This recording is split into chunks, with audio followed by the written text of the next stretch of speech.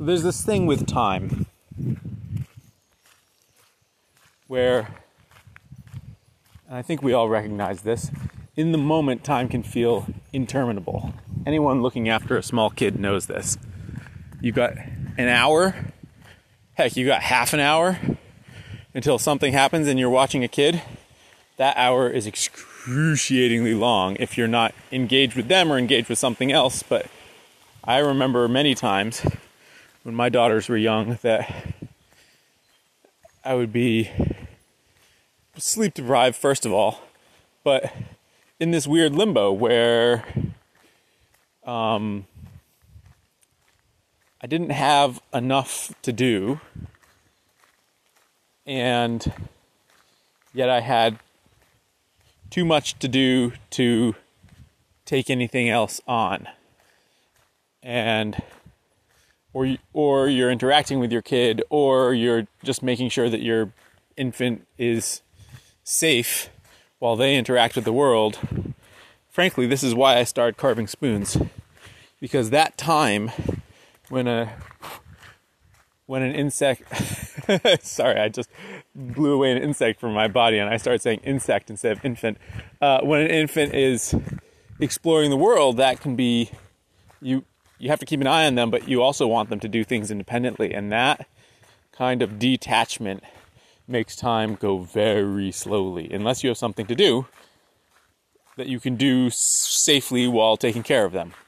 There's another way that time moves, and that is incredibly fast. And that's at a larger scale, and we all know this too. I feel like the weeks are whipping by.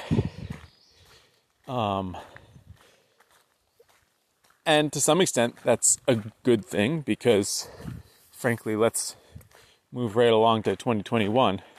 But also recognizing that time is moving fast has implications in that larger scale. And that's really what I want to talk about, which is how do you make sure that with time passing quickly, that it isn't just passing and you've accomplished nothing. Or rather, put it this way, not that you've not accomplished anything, but that time has passed quickly and yet you have still moved yourself further towards your goals. Because that's really the thing. Like, whether you accomplish something or not, that's entirely up to you, and that's sort of based on your goals. But with this phenomenon of time passing quickly, in the broader scale, right, where you look up and it's a week from when you last sort of had the feeling of, whoa, another week's gone by. It's easy to feel like, well, there goes that week and I didn't do the things that I know I should do that are going to move me closer to my goals. Whatever your goals are, whether it's some project, whether it's being in a better place financially, whether it's having accomplished something, whether it's having gotten things done that are hanging over your head. It doesn't matter what. To me, there are two things that help me feel like time is passing quickly and yet I'm getting the things done that I have set out to do. The first of the two things is to know what it is that I want to accomplish, and pretty specifically. And so that takes some higher level analysis of, okay, what is it that I hope to do? What are the steps to it? How long is that reasonably going to take?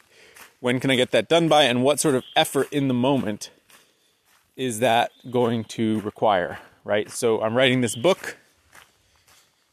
I know that realistically, I can give the book half an hour to 45 minutes of my time 5 days a week. With the amount that I can, on average, write during that time, how long is it going to take me to write this book if I anticipate it's roughly this amount? And then what does it take on top of that to get it to market? In terms of pulling together photography, all of that. Okay, so now I have a sense of this goal that I have a sense of the time frame, and I have a sense each day of what I need to do each day to move myself towards that goal. And it's a realistic amount. It's not like, and now I'm going to sit down and write all day, every day for 30 days. That sounds like I would make it 5 days in, and then something would happen and I'd lose all my momentum. No, it's realistic. So, for a large goal like that, it's all about breaking it down to figure out what do I need to do on a daily basis to keep pushing this thing forward, and then every day make sure that I'm putting in that time. That's thing number one. Thing number two is for projects that are less time consuming in themselves, but would be easy to let slide. So for instance, for me, usually the things in this category are projects that need to happen to the house to maintain it. And for that, the thing that is most helpful for me is to think about when during the year is it the most logical time to do this particular project. Let's say it's a project that's going to take me 2 or 3 days. What time of year does it make the most sense to do it? If I'm planning on doing a bunch of house painting, which I am, what time of year is it most logical for me to do house painting? And what do I need to make it happen? So for instance, this year I'm going to be painting the gable end of our house that faces the road, the part above the porch roof. I'm going to be doing some other things as well, but that area, you need a ladder to get up onto the porch roof, and then I'm going to need to be on a ladder on the porch roof. It feels a little dangerous. I've done it before, but I would rather do it when somebody can be holding that ladder. Well, it's going to take, 2 or 3 hours to paint the section where I'm going to need to be on a ladder. And my brother and his family are coming into town this next weekend. So if the weather's good, that's one of my goals for the weekend, is to have my brother hold the ladder for me while I do it. Having that kind of logical, okay, if I want to do this, what do I need to have in place? What needs to be the set of circumstances that make it work out, helps me make sure that I have everything I need in place to go. So this next week, I'm going to be making sure that I have the paint I need. I know I have the brushes I need. I'm going to keep looking at the weather. I've got the ladders I need. And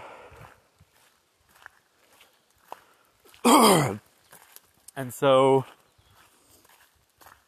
that's the sort of thing where having a discrete time that you're going to do it is really helpful. Now, if the weather doesn't cooperate and I can't do it, then great.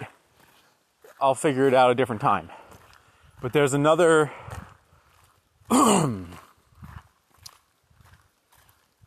sometimes it's not as specific as that. Sometimes it's like every year I do 2 to 3 days of work on the house.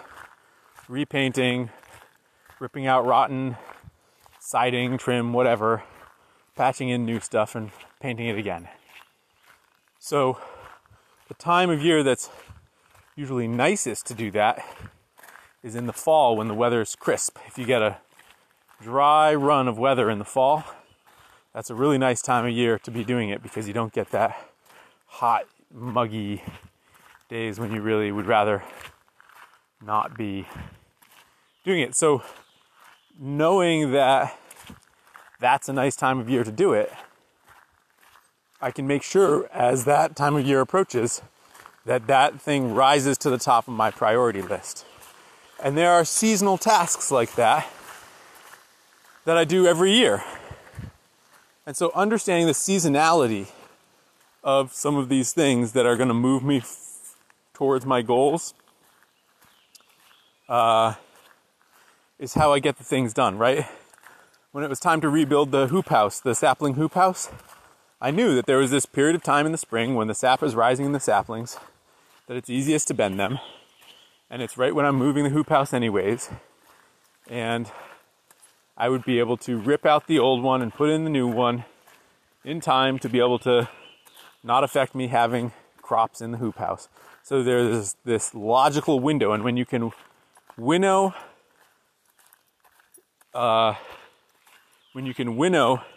the vastness of the calendar down to, there is this window of a month or 2 months where this thing has to happen, then usually the weather and the sort of smaller details of your schedule winnow down from there until you have usually just 1 or 2 windows of opportunity to get this thing done.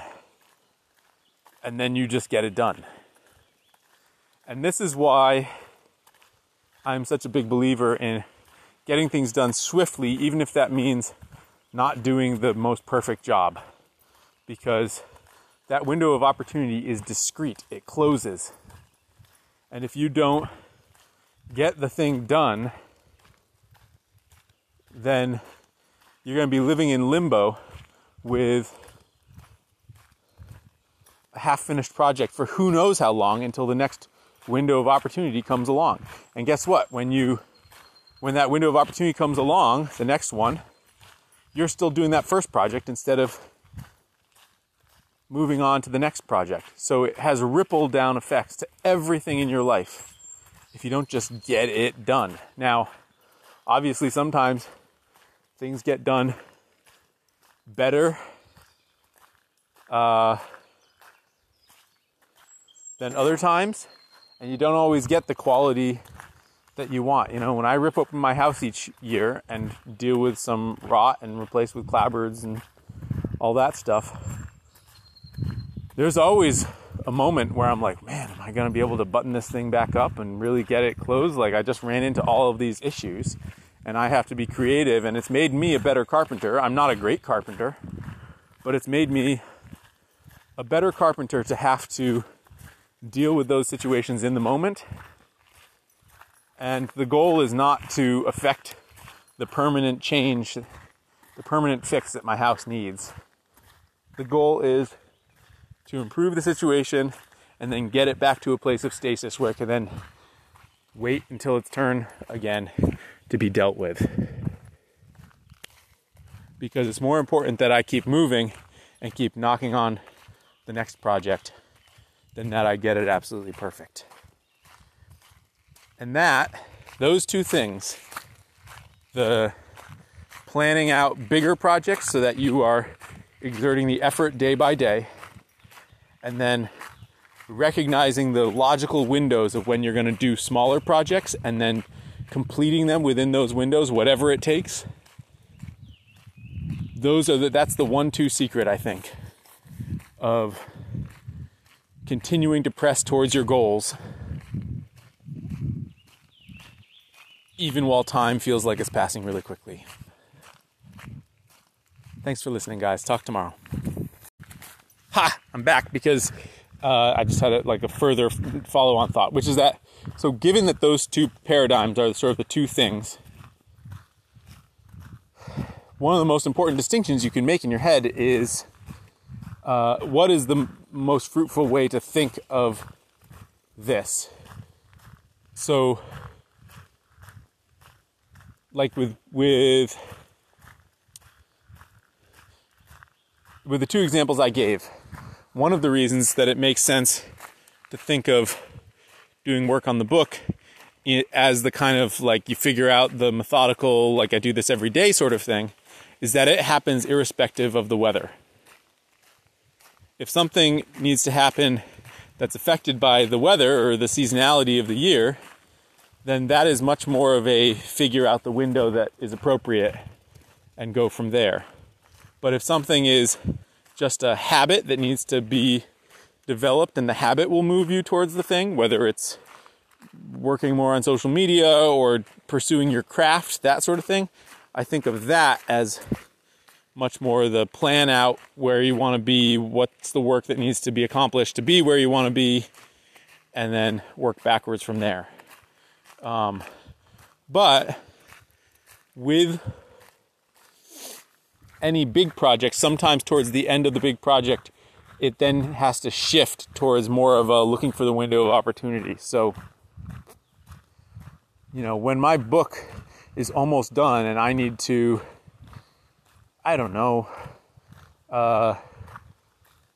do some discrete project that's going to require me to set aside an entire day to go through and make sure everything's good, and it can't happen in the smaller time frame, then I need to look at my calendar and say, okay, when in the next week, month, do I have that window, and put it aside.